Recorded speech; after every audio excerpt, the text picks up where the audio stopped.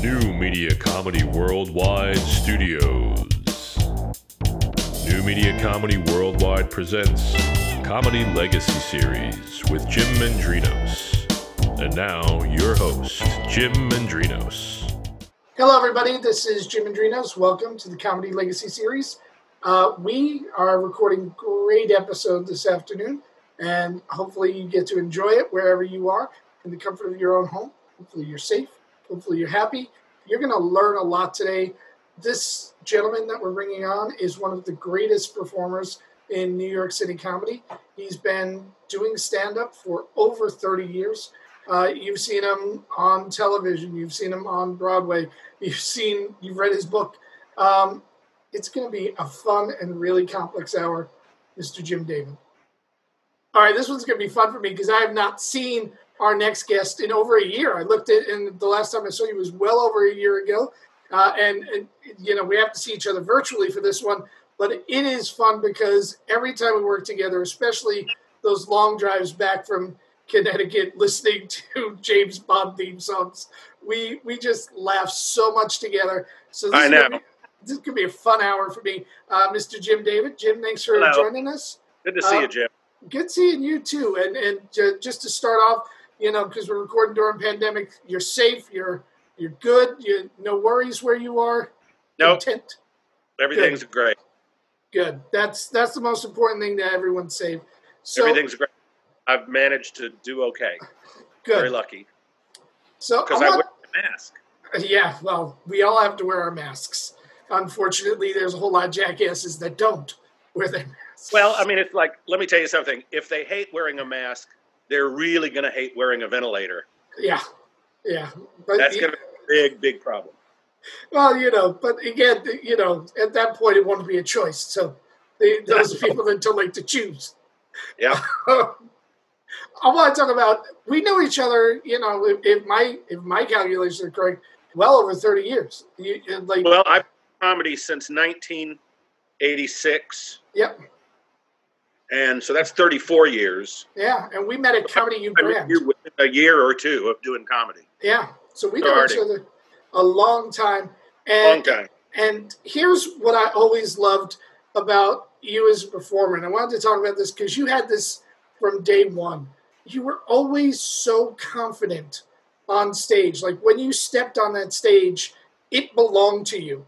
Almost more than any other performer I've ever seen. You just stepped there. It was home from the get-go. And I as somebody who's primarily a writer by trade, I sit there and I watch the natural performance and I go, how the hell did they do that? So I think how they do it? Being in children's theater my whole childhood. I was a munchkin when I was in the 5th grade in The Wizard of Oz. And then from there, I was just in plays all through high school and college. So the stage was, it took me a long time as a comic to develop a persona and to develop security with my material. But the actual presence, being on stage, I winged it for my first couple of years of comedy, and I made the audience think that I knew what I was doing. Mm-hmm. You know what I mean? I could fake it. Okay. Talent is nothing but executing skills with confidence. You know what I mean? It's like it is just, like an untalented performer who has not a lot to say can still fake it and make you think that they know what they're doing to a degree. Then eventually the people are weeded out, the people that don't know what they're doing. But case in point, I think Donald Trump has the ability to just riff for hours on nothing, and the weak-minded will mistake this as sage. Do you know what I mean? Yeah, absolutely. He's the greatest bullshitter in history because he just goes out there and just says it, even though he has no answer. He just says it. Yeah. If you notice, it's interesting. He'll repeat it because he thinks on his feet, and so he'll repeat. A lot of people are saying it. This is what a lot of people are saying, and a lot of people are saying. And he just says it over and over again to formulate in his head. We're high in the polls. Our poll numbers are really good. We're high in the polls, and we've got great polls. He'll just do that. And so it's just, I don't mean to compare myself as a comic to Donald Trump, but you know what I'm talking about? Oh, yeah, I absolutely know what you're talking about. I had a lifetime of being on stage before I started doing comedy. Most comedians, that's when they start going on stage. Mm-hmm. I already was there. Well, so I think that my material in the beginning of my career was really kind of mediocre. I mean, I look back at it and I go, well, I wouldn't do that today. But I did what I did and I talked myself into television appearances. Yeah. And I fooled them. But the confidence is half the battle. See, that's interesting because I have no confidence in front of a television camera. None. I don't like the way I look. I don't like the angle at me. I don't like the lighting. You know what I mean? Yeah, absolutely. I totally have no confidence in front of a television or movie camera. But when I'm on stage, I'll be in a theater and 1,000, 1,500 people are in the audience. And I'm like, I've got this. It's interesting. But you put me on a camera and I don't know what I'm doing. But yet I've seen you on TV all the time, and you do fake it very well. If that's all just a facade, I feel comfortable. All right. I was on Tough Crowd with Colin Quinn a whole lot. Yeah. For the 2 years I was a regular, and I would look at those. I would look at the broadcast, and I was like, Jesus, why did I wear that? Why was I sitting like that? Why didn't I get my hair done? Why didn't you know what I mean? Oh, I do. That's just your personal thing. I mean, a lot of famous actors cannot bear to see themselves on film. Yeah, and you know what? I think we see the mistakes. You know what I mean? When we watch ourselves, we see the mistakes, and we know what we were shooting for, and we judge ourselves based on the shortcomings. Whereas the audience is only seeing what you actually reach. Right. And that's a hard part for us as performers. I want to talk a little bit about Tough Crowd for Colin Quinn, because that was, you were the odd choice for that show. And in my opinion, that's kind of what made it work. That you were, because I mean, that show was, if ever there was an all boys club, that show was an all boys club. And everyone was singular in focus. And most of the regulars were what I used to refer to as the bully crew. They would just take the non-regulars, run over him. And I remember when I was going on to do that show, I had bumped into you at the comic strip about 2 weeks before, and you asked me who I was on with, and I said Patrice, and you said, bully him back. That was your advice to me. So what did it take for you to be able to be there? Because you not only fit in, but you, on a lot of those episodes, took over, by sheer force of nature. I was fighting for my life on that show. We all were, because I had Nick DiPaolo and Patrice O'Neill yelling at me backstage. They tried to mess me up before I got on camera. Mm-hmm. They would say the most homophobic crap that they knew would make me go, and I just had to turn around and give it back to them and not care and never show on camera how much it was really bothering me, because it was. There's no way people can say these horrible things to you and then they're like, oh, well, we're just kidding, lighten up, got to be, yeah. Because Tough Crowd came from the comedian's table at the Comedy Cellar, where we used to sit there with Manny, the owner, who's dead now. And I would sit there at the Comedy Cellar table with Colin Quinn and Nick DiPaolo and Patrice O'Neill and Jim Norton and Keith Robinson and Greg Giraldo and an assortment of other people, Rich Voss, and it was every man for himself, because we would get into these horrible political arguments, because Manny was a right-wing Israeli, and he would always want to talk about, should they annex the West Bank? And I don't know. Fuck it. I don't care. They're all crazy.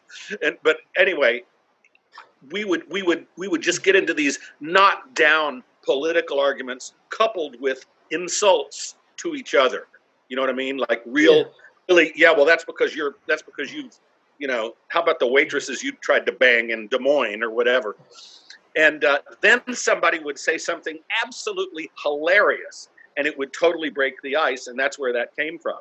And when we were on the air, ultimately the reason why that show did not last more than 2 seasons is because only the comedy junkie could really follow what was going on. Because Colin Quinn was the host, and he has the attention span of a fruit fly.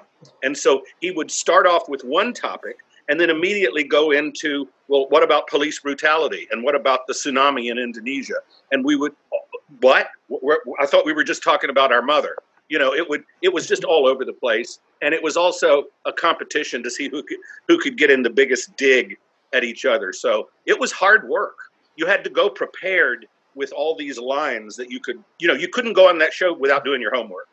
Yeah. You had to go with prepared. Everybody thinks that, some comedians make all these brilliant observations off the top of their head. No, we would go in there with prepared lines.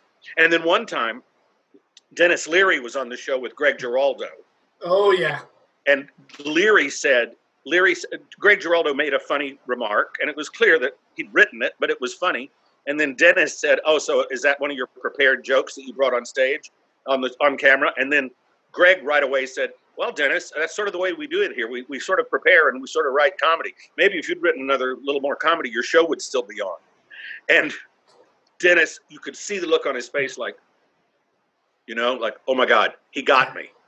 Because Dennis came into that show thinking he was kind of above it all. You know what I mean? He thought I'm too good for this. I'm on Rescue Me. I don't need to be on, this show with these comedians and he came on and he got his ass kicked. And that happened to more than one comic on that show. There's a whole lot of comics that left that show with feelings hurt. A whole lot of one and gone. A lot of comics couldn't deal with it, but I didn't take it seriously. I did not let it get to me personally, and I was, I did the best I could on that show.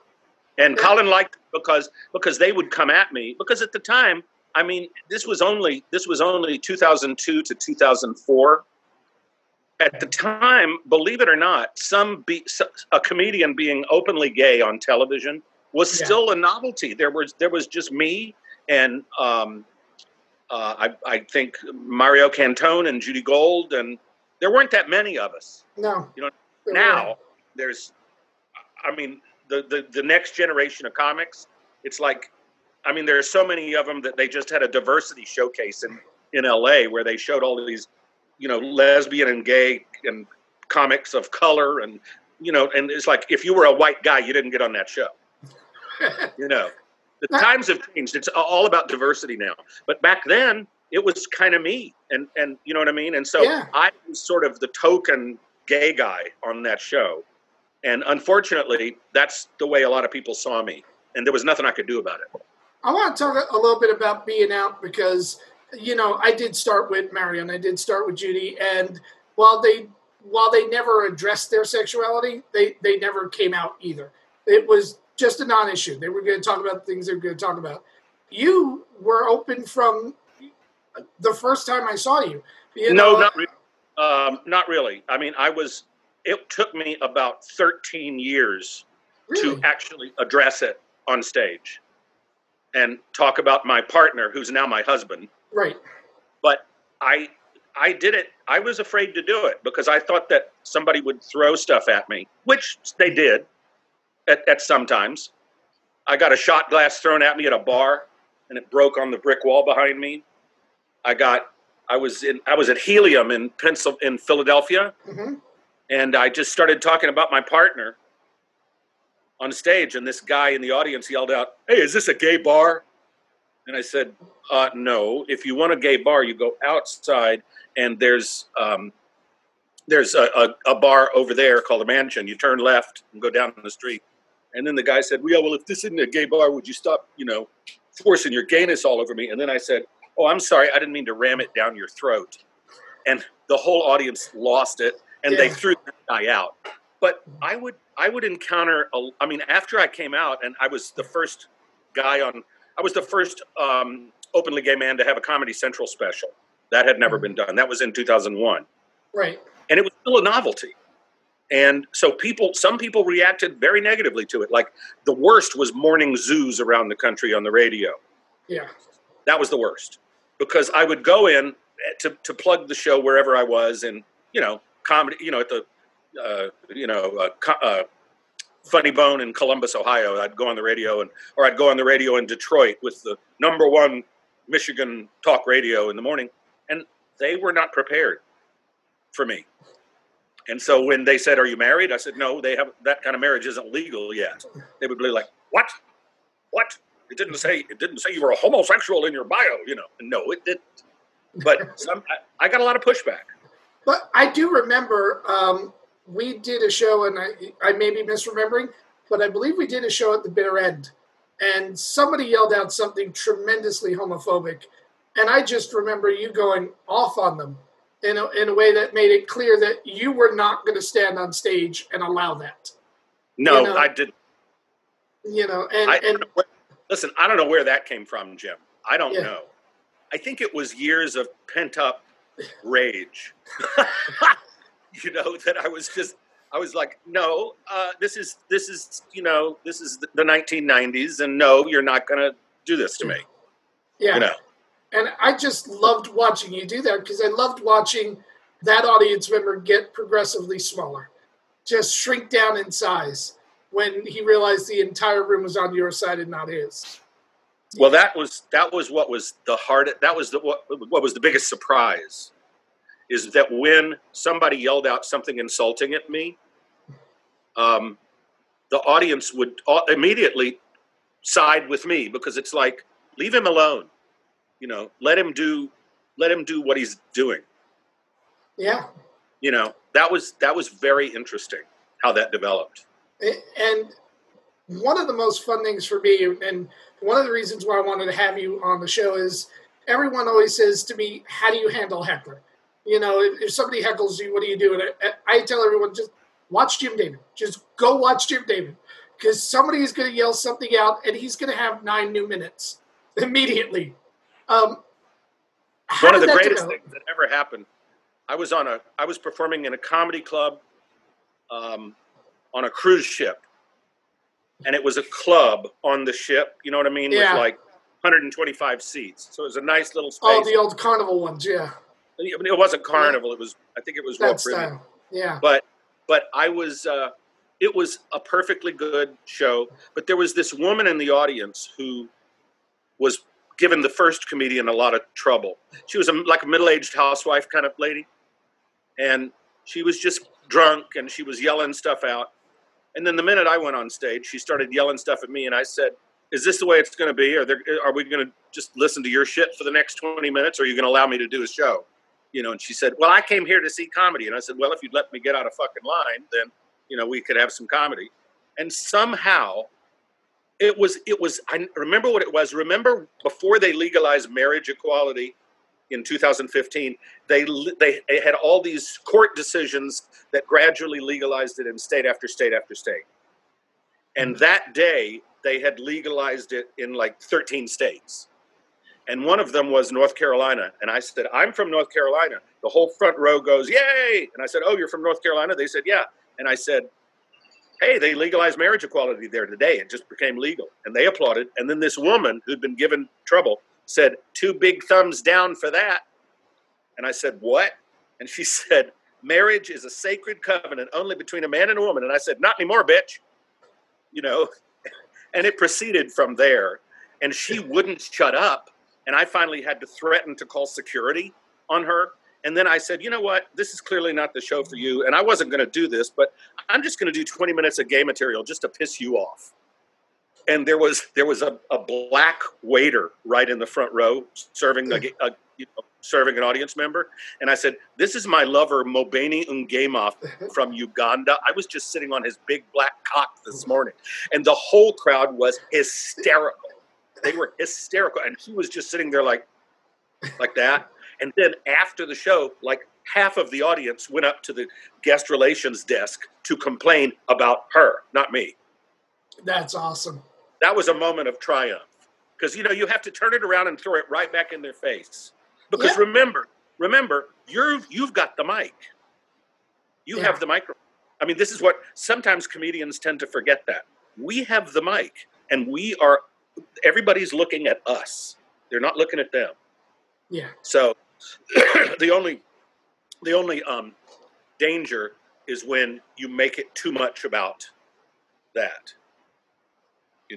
I remember I was at Skyline Comedy Club in Wisconsin. Did you ever go there? Oh yeah, beautiful. Beautiful club. Yeah. It's a first-rate club in a fourth-rate town. And I was on the description. I was on the radio, and they were playing the most racist comedy tapes. It was like a routine about some woman with 25 chillins and, having another baby. I mean, it was just awful. And while I was on the radio, I said, well, it's nice to be here on WKKK. Wow. You have to just give it back to them, Yeah. But one of the magic with watching you deal with hecklers is that more than so many comics, you have a dialogue with the audience when you perform. You make us feel like we're having a conversation with you, which is a style of comedy that I adore. That to me, that draws me in more than the presentational type of comics.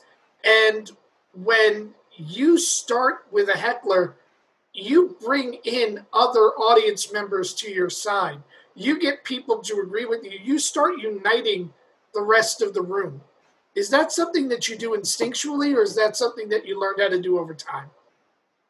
I'm sure it's a little both. Mm-hmm. I'm sure I think that most of what we do on stage, we've learned over time. We've learned how to do that.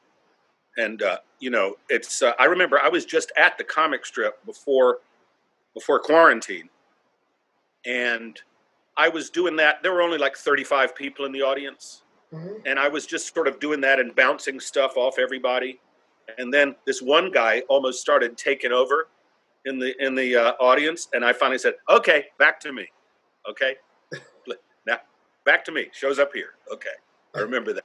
And that was funny because that got a laugh, Like, yeah. Okay, we're done now. Thank you.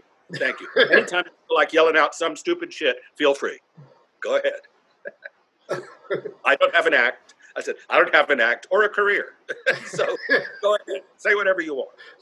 But I mean, I think you learn these things because you know how a comedian, it's like if a joke bombs and you don't acknowledge it and you just move on, it's much more awkward. Oh yeah. Like if a joke bombs and I'll say, man, that bomb was louder than Hiroshima. Then they laugh at it because you're acknowledging what you do.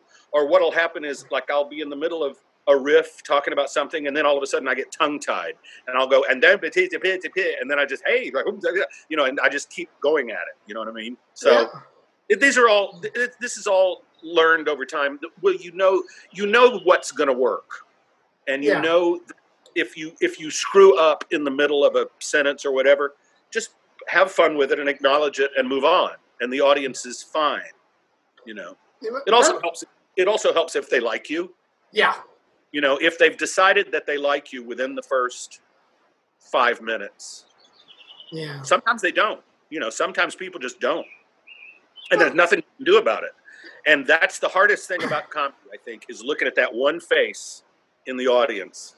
That's, you know what I mean? Everybody around them is laughing, but they're like, yeah, I'm not getting this. I've had this conversation with comics all the time. We can get a standing ovation and our eyes will draw to the one person that isn't clapping. It is consistent with us.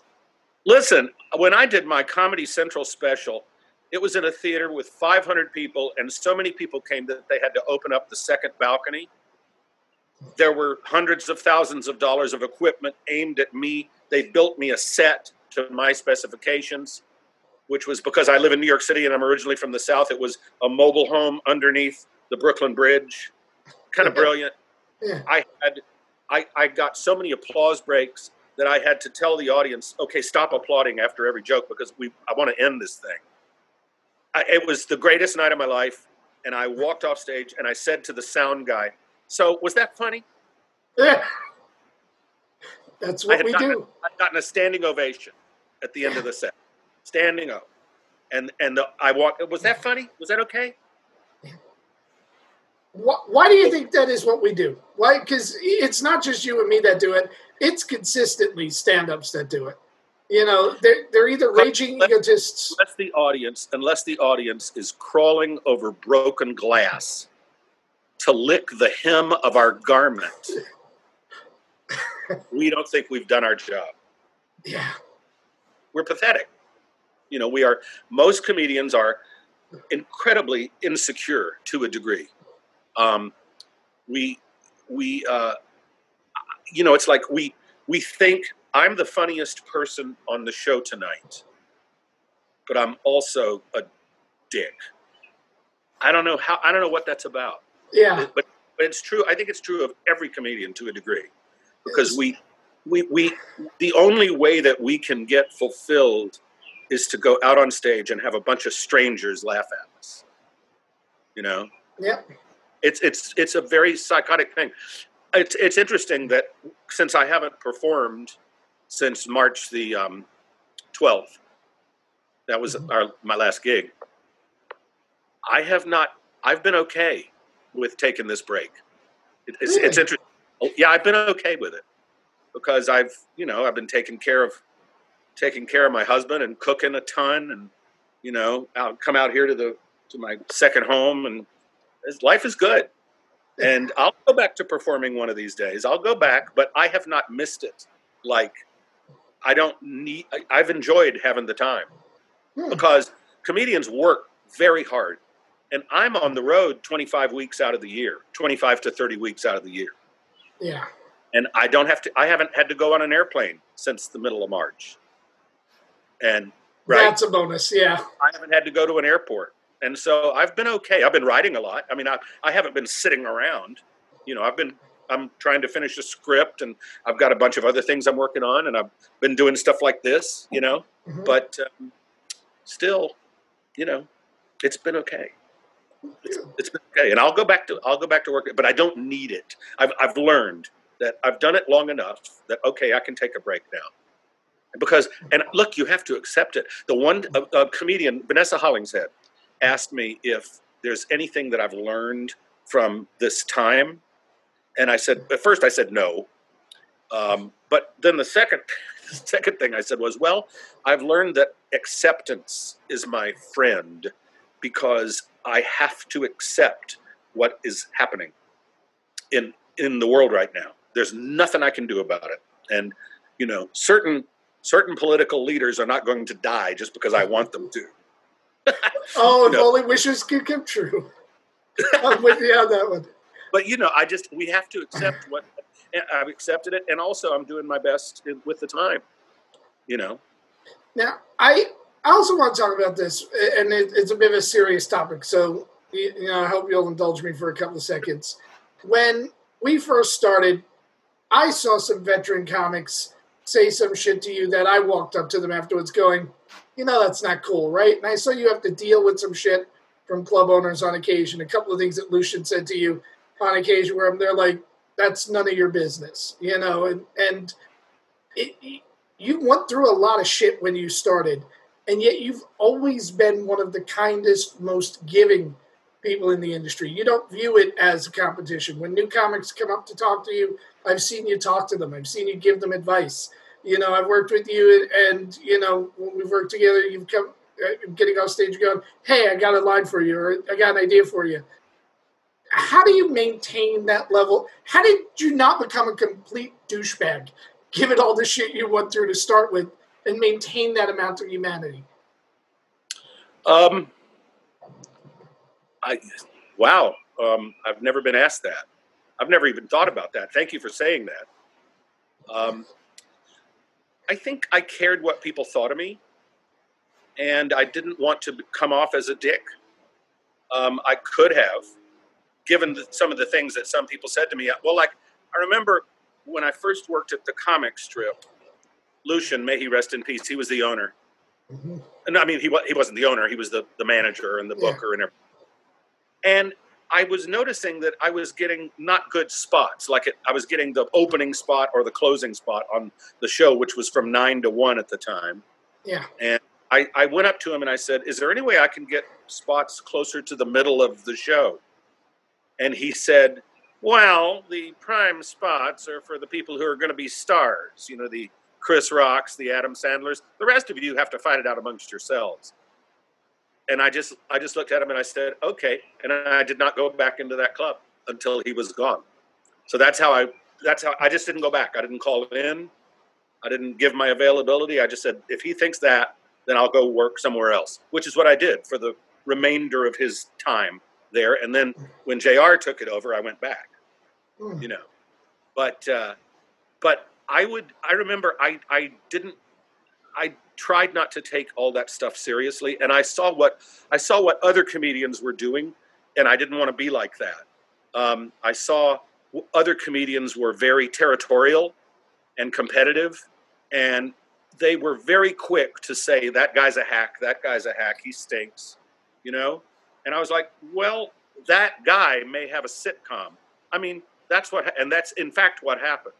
I mean, if you had told me back when we were first starting out and working with Adam Sandler, if you had told me that guy was going to be one of the biggest movie stars in the world, I would have said, you're out of your mind. And that's what happened. And so you never know who's going to do what. You never know. And also, I realized that it's really not a competition. I mean, I used to get upset that I wasn't considered for stuff and other people were. Sure, we all do, you know. But then eventually it came around to my turn. And like eventually I did get to go to Montreal for 4 times, and eventually I did get picked for this, and I did do the late night shows, and you know what I mean? But we all have our own time, and it also comedy is very subjective. But you know what I mean? It's like we either think somebody is funny or we don't. Yeah. And look, there are certain famous comedians I just don't think are funny. They don't make me laugh. But then somebody like our dearly departed friend Vic Henley had me on the floor all the time, you know.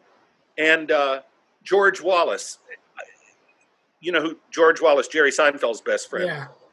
George has been an idol of mine ever since I saw him at Catch a Rising Star, talking about the lady on the plane with the big titties and the melon-headed little baby. She had the biggest titties. She was in coach and the baby was in first class.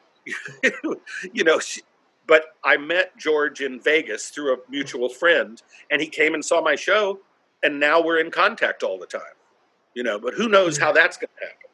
So you just have to accept what happened. And so I think that in the times when people would disrespect me, I came home and, you know, shed a few tears and then let it go, because it's a tough, cold business. And if you let it get to you, it will, you know? And it also does. See, I have a gag about it. It's like, you know how you'd be on the road, there's an opener, a feature, and a headliner. And the opener would always go, well, I usually feature. And the feature would go, well, usually I usually headline. And then the headliner would go, well, I usually am on a sitcom. You know, I'm usually doing theaters or on a sitcom. And then the guy on the sitcom goes, well, I usually am nominated for an Oscar. You know, it just doesn't stop. Yeah. So I would always try not to be one of those guys. I looked at other people and I'd say, I don't want to do that. Does that make sense? Oh, yeah, it makes perfect sense. It's just, I'm always amazed when I see people because, you know, I didn't get the kind of shit that somebody like you did when they started out. You know, maybe it was... Well, I was not one of the guys. Yeah. I was an off-the-charts different person. First of all, I was gay. And secondly, I was not like I was not a comic who talked about, you know, how he just broke up with his girlfriend.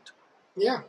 You know, I was, and that's why it's really good what's happening in comedy now is that diversity is king, because you see all these different types of comics that when we first started out, it was a white guy's game. Yeah, it was. Oh yeah, absolutely. And then you'd have somebody like Chris Rock who would come along and be so good that you couldn't deny him. You know what I mean?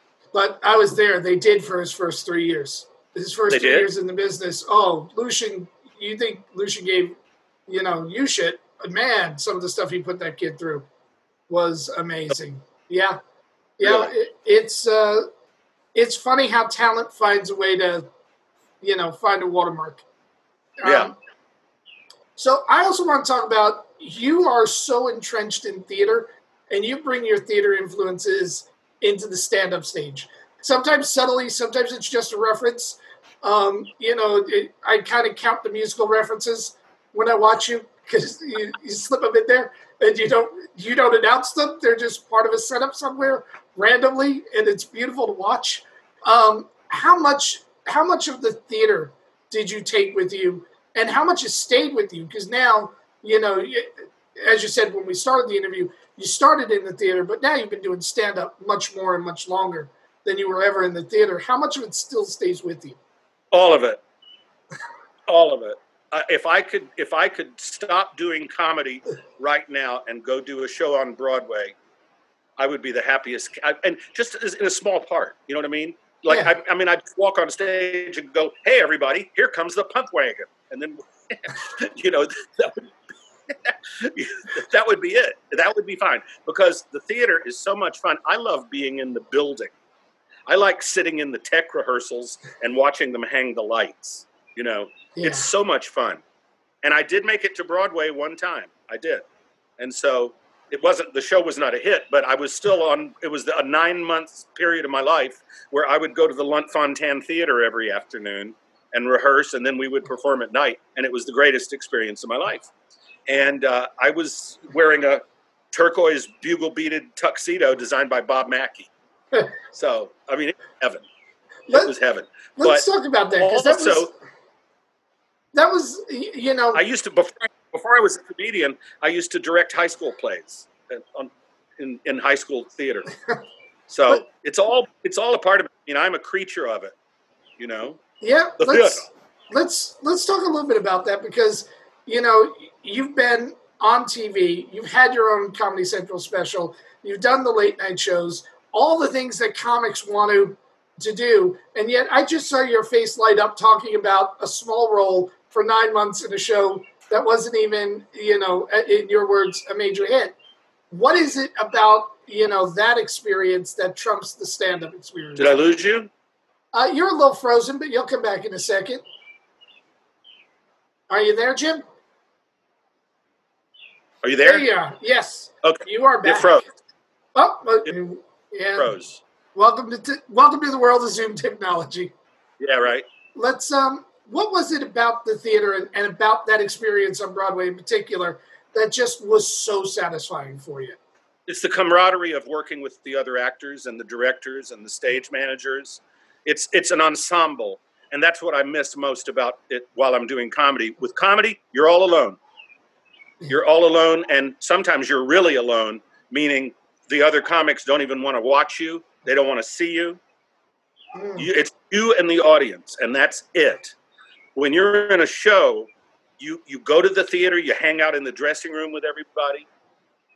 It's a group effort. It's like being on a television show. It's the same. It's kind of the same experience. Like if you're on a soap opera or a situation comedy or even a drama or a movie, that's working with people, and that's the best part of it. That's why you look forward to going to work every day. Yeah. And then there's also the interesting thing of you're doing the same show over and over again. Like when you're on Broadway, it's 8 times a week. And you have to somehow make that performance fresh. And you have to figure out a way to just put a little gesture in, or just a little way that you really have to listen to the other performers and be in the moment, Yeah. And then if you're doing something like Shakespeare or a period drama in verse, you have the added skill of having to learn how to do that. So you have to, you have to know what you're saying when you're doing Richard II and you say, "Of comfort no men speak. Let's talk of graves, of worms and epitaphs. Make dust our paper and with rainy eyes write sorrow on the bosom of the earth." You have to know what the hell that means. Sometimes you don't. That's all precision work. That's all. When we talk about theater, we're talking about, Bill Hickey was the person, my theater teacher, growing up in New York City. And he used to talk about the precision of theater and the landing everything in its own isolated, perfect spot. And yet I see you doing that with your stand-up. I see you doing that, holding a pause, for that exact perfect amount of time. Embracing the silence from the audience, and not rushing to a punchline because you need to hear the laugh. Yeah, how much George Carlin always said, "Don't be afraid of the silence." Yeah. Don't be afraid. Just they're still listening to you. Yeah. Not every moment has to be boom, boom, boom. That was one of the hardest lessons to learn. That took years because I grew up watching Rodney Dangerfield and Phyllis Diller, and every line was, if you want to laugh, go to YouTube and search Phyllis Diller fat jokes on YouTube, and it's a 6-minute clip from her HBO special back in the 80s or 70s, late 70s, I don't know, whenever. She was one of the first HBO specials. Mm-hmm. And the whole setup is, she says, my mother-in-law is coming over this weekend. King Kong with an overnight bag. Jell-O with a belt. And then she proceeds to do 6 minutes of fat jokes. Just one after the other. You get in an elevator with her, you better be going down. No, we didn't have a sunken living room until she came over. We now have a Persian rug. She sat on the cat. She likes to go downtown and watch and burn out all the escalators. Just one after the other. It's really great. Oh, yeah. But that's also a lost art. When I was teaching comedy, with Andy Engel's outfit, I would always make my students watch Phyllis Diller. They'd never heard of Phyllis Diller. And I would always make them watch those clips and Rodney Dangerfield and Woody Allen. Yeah. And I would say, because just to teach them that the first thing you have to have is material, and then you can, work on the delivery. But the first thing you have to have is a good stand-up act is good material presented with confidence. Mm. That's it. And that's and same thing that an actor does, Yeah, yeah, but except as an actor, the lines are somebody else's. Yeah, and we have to create those for ourselves. I want to talk a little bit about that energy that you bring to the stage, because you're not a typical high energy act. You're not bouncing off of the sides of the stage, but you bring energy and enthusiasm every time you perform. Every show, I've done 2 show nights with you, or bounced it in clubs where I've seen you do 3 or 4 sets in a night, and you have just as much energy on the last one as you did on the first one. Let's talk a little bit about, do you maintain that energy? Do you perform to it? Or is it something that happens with the adrenaline of the moment? It's usually it's like, okay, let's go. Okay, let's go do this. I guess it's just natural. I don't know. I have a naturally loud voice. I have a naturally loud stage voice. Mm-hmm. So my presence is strong to begin with because I'm loud, And so I guess I've fooled you into thinking that I'm energetic, but I usually I don't do a show not to have a good time. I mean, because remember, the reason we're doing this is because this is all supposed to be fun. Yeah. And then something, I can't wait to see what's going to happen. I'm excited because it's new to me too. I mean, even though I'm doing the same jokes, there's always a slightly different reaction. And then you'll have somebody in the audience that all of a sudden is screaming and cackling with laughter and they can't stop. And there's that is fun to happen. And then I don't like, we talked about being heckled before, and I don't like being heckled, so yeah. I'm not looking forward to that. No. But, yeah, let's hope when they come back they have a little more class when they come back. We can hope for that. I want to talk about your writing process, because you always have new material. You're always working on something new every time I see you. How often do you write? What is your process to getting something ready for the stage? I write every day. I go through the news and get ideas. I try not to write too much topical material because the late night guys are going to get to the same stuff before I do, and they've got a team of 12 writers. Mm-hmm. So one time when I did a podcast, I interviewed this playwright called Charles Bush. Have you ever heard of him? Mm-hmm. He did Vampire Lesbians of Sodom, and the lady. He's done a bunch of brilliant stuff, and he wrote The Tale of the Allergist's Wife that was on Broadway. And he said he writes down every single idea that he ever gets. He always has a pad with him. Mm-hmm. And that's why I love the smartphone, because it has a note thing. And so I'll write down I took that from Charles, but I also used to do it all the time. You just write down every idea that you get. You don't have to write a joke. And then once you look at the material, like say, I haven't written much material about the pandemic because everybody else is talking about it all the time. And when this is all over and I go back on stage, I'm not going to really want to talk about it. Maybe a few or 3 or 4 lines about it, but then let's move on, But I was looking at the protests and I went, how could I make this funny? Because this is horrible. All this violence and everything. It's not funny. But then I went, oh, I get it. And I just came up with a line: black people protest when they're being murdered. White people protest when they can't get a haircut. So you just try to find a funny take on it. And sometimes this takes hours. This. I mean, sometimes it'll take a long time to come up with. I mean, people think that we sit down and, pearls of wisdom come out. No, it's hard work. It's work where you have to, and then you have to go back to the basic construction of a joke. You know what I mean? It's like, this is the way you write a joke. It goes over here, and then it comes back that way. So in other words, my wife, what a cook. I didn't know toast had bones. Or the old Henny Youngman line where he says, my wife said she wanted to go somewhere she'd never been. I said, try the kitchen. So it's on the most basic level of that, you have to take it one way, and then it comes back the other way. Because that's the surprise. So you just have to know that what you're doing is that. So there's a difference between a joke and a statement. Mm-hmm. A statement is these people are the stupidest motherfucker. You know what I mean? But no, you have to come around and say these people are like half of the country thinks that Yves Saint Laurent is the night before Saint Laurent. You have to somehow come and make that to it. Yeah. I'm not making any sense. You know what I'm talking about? Oh yeah. It's you have to write it on a whole bunch of things, and probably about half the stuff that you write at least is not going to work. Mm-hmm. You may think on the page that it's interesting, but then when you get up and do it, if the audience doesn't laugh at it, it doesn't work. Yeah. Right?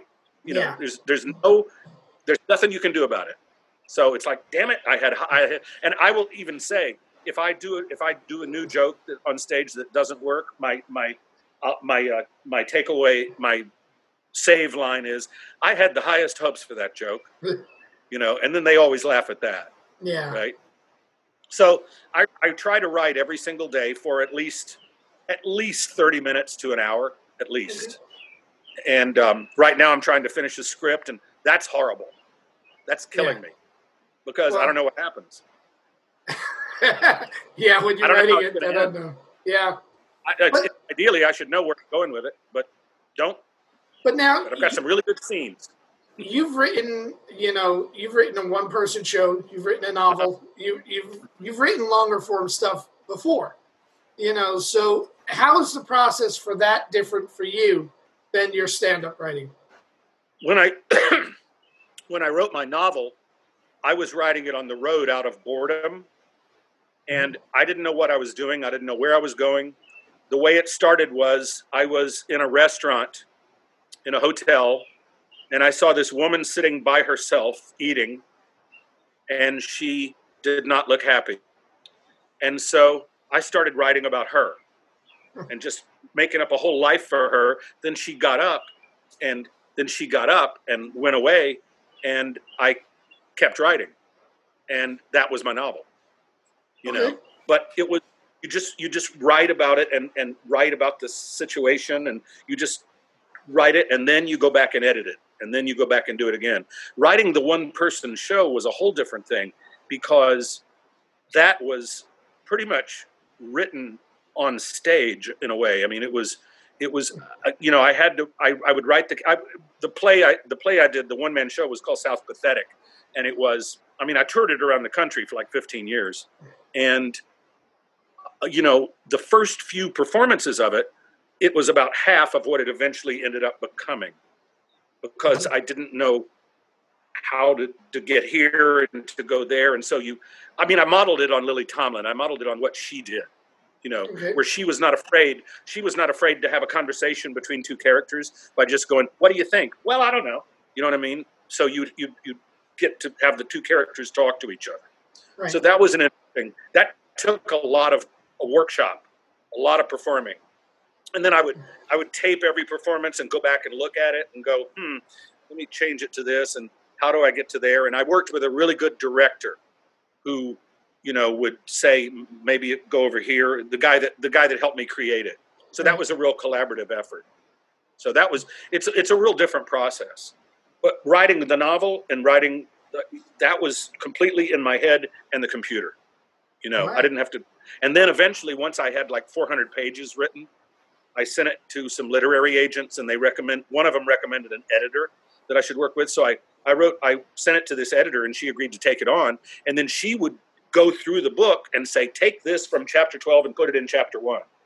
And then move this over here, and then move this there. And at first I was like, when I got her 35-page analysis of what I'd written back, at first I was like, what do you mean this isn't ready for the Pulitzer Prize? What are you talking about?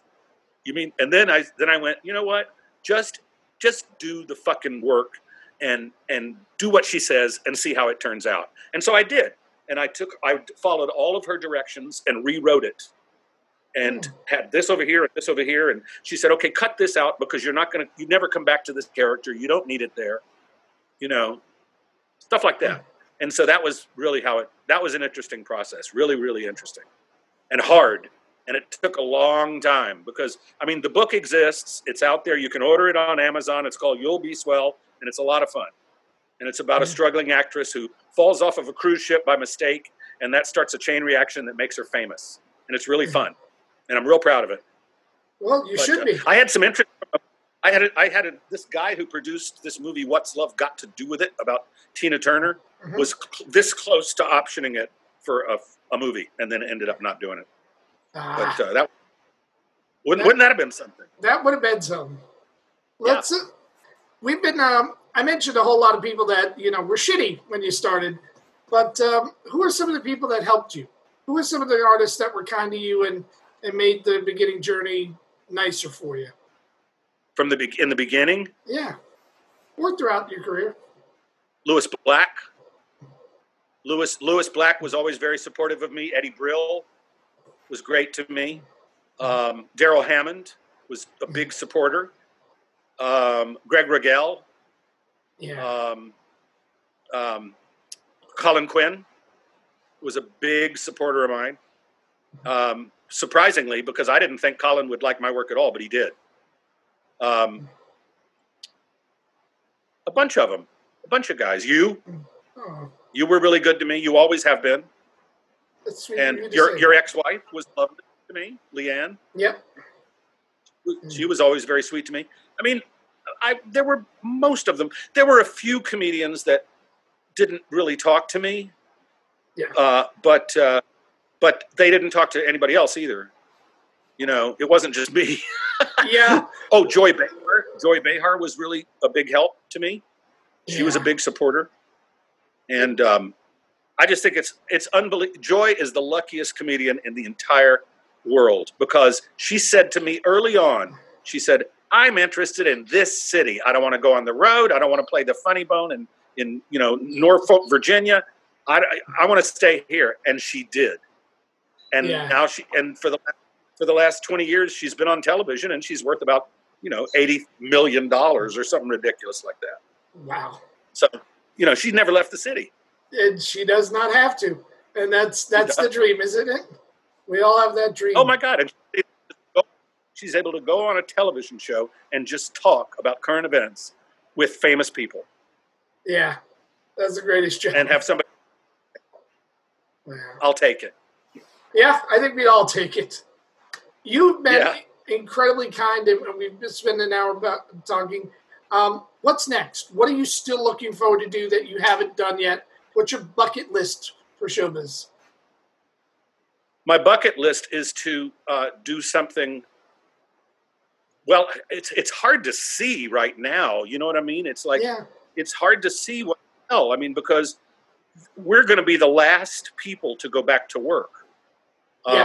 Because we can't go back to work until audiences can go to a club. And I mean audiences can sit in a club, not with the social distancing, just back to normal. So immediately I would like to go back to that. Yeah. You know, just to go back to normal, back to some clubs and some ships but for the third act of my life, which I'm in, you know, I would like to. I'm going to try to do something in the theater when the theater comes back. I'm going to try to do something that I've always wanted. I would like to try to do some stuff that I've always wanted to do and somehow never done. You know, we'll see. We'll see what happens, because I don't know how this is all going to play out. You know, none of us do. No. You know, I mean, until then, I'll just keep writing and I'll keep doing what I'm doing. And if I get this script done that I'm working on, maybe it's a film. Maybe somebody will want to make it. That would be fun. Because there are so many options for. I mean, like I showed the first act of this screenplay to a television writer that I respect, and he's a showrunner. Mm-hmm. And he said, "Oh, this is great. I can't wait to see what happens." No, he was really encouraging. And I said, "Well, were you ever bored?" And he said, "No." And so that's good. So we'll see. You know, I would like to. That's my dream, is to finish that script, because just to get it done, the thing done. You know, because so many people are like, "Well, I got an idea for this," and also I don't know if it's a script or a miniseries. It could be. I don't know if it's a 2-hour movie or a miniseries. At this point, it's looking more like a miniseries, because I just keep writing all these little stories in it. Or maybe it's just a bad miniseries. But there are so many venues. I mean, my God, there's Amazon, there's Netflix, there's Hulu. Getting a show on network television is really the last thing that anybody's thinking about right now. How about that? Yeah. Remember how we all wanted a development deal so we could have a sitcom? Yeah. You know, now people are people are shooting it themselves on YouTube, and they're all doing it. Yeah. And it's web series. Look at Billy Eichner. I mean, Billy Eichner started following people on the street screaming. Oh, excuse me. No, decline. Yep. I just got to. Are you still there? Yep. I just got a call. I just had to decline it. But yeah, Billy Eichner did it himself. He started running along the street, just, you know, Meryl Streep, you know, or Lena Horne, anything, you know, just screaming at people. And now he's got that got picked up for Fuse TV or something. And then he has his own show on Hulu, and he's in The Lion King. And so all of that happened because he picked up the phone or got a camera and did it. Yeah. So maybe I can come up with something like that to do. That'd be fun. Yeah, it absolutely. We'll see. Well, I'm looking forward to seeing you again in clubs as soon as they reopen. You know, and good, Jim. Continuing this conversation. Thank you for thinking face-to-face. of me. It's a fun conversation. Comics need to learn from the good people. That's the whole philosophy behind this show. You know, because you don't have to be a dick, you know, to do this. No, you don't. Despite popular opinion. But I think that's if you're a dick, that will follow you. Yeah. Yeah, it absolutely. You know what I mean? I mean, there are some people in our business that have a reputation for being a dick, and there's only one reason they have that reputation, is because they're a dick. Yeah, that is true. Well, I'm going to wrap up here. I'm going to wrap up here with Jim, and I'll be back to end this in just a second. Thank you so much, Jim. I think what I most admire from Jim is the amount of grace that he has shown over the years, and the ability to really stay human, to really stay focused on this is an entertainment where we deal one-on-one with the audience, and to stay open and not let the industry or the jackasses bring them down to their level. It's a level of grace and dignity you don't usually get to see. And it's fun that he's also such an accomplished artist as well. we have got a lot of great guests coming up in the next few weeks. You're going to be excited. Keep tuning in. Keep watching. Let us know who your favorites are. Comedy Legacy at nmcworldwide.com if you want to drop us a line. You can go back and watch previous episodes on the YouTube channel, youtube.com/New Media Comedy TV. There's a lovely playlist. All the videos are on that. Or you could even catch us wherever you get your podcasts. Apple, Spotify, iTunes. Go there. Let us know. Subscribe, comment, drop us a line. Let us know. But on behalf of everybody involved in the Comedy Legacy series, we thank you for tuning in. We will see you again next week. Have a great week, everybody. Bye-bye.